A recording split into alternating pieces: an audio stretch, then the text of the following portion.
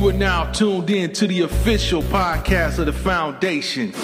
So sit back, relax, and get ready to enjoy the show.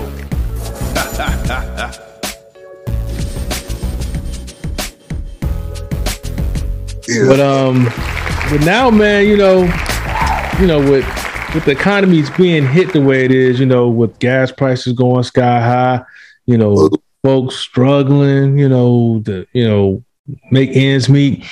If you happen to be in California, in a certain city in California recently, you would have got lucky. There was a gas station. Oh yeah.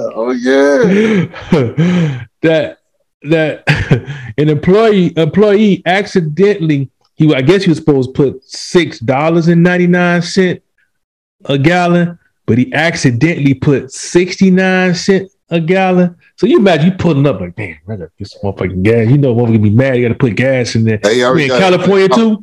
Yeah, you already got dollars in his pocket. Looking at it, and you know you're about to put the whole thing in. And he looked and he said, "Wait, this just say this premium say 69 cents."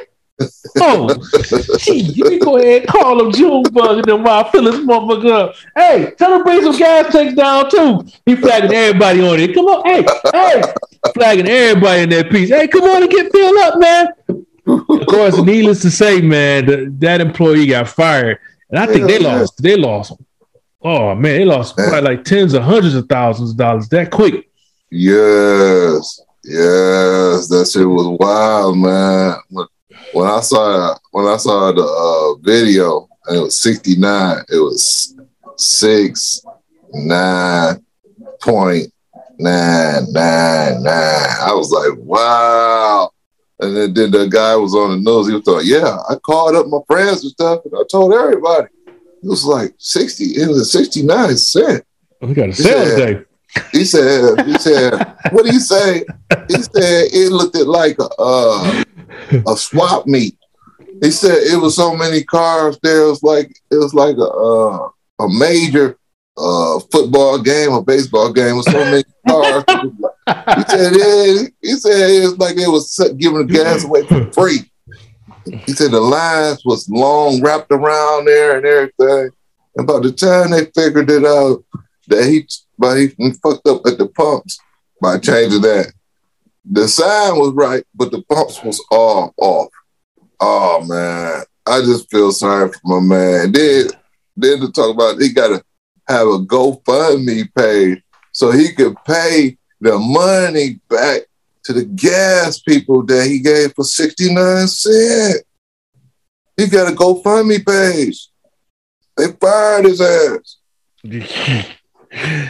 Major theft, dog. They got that.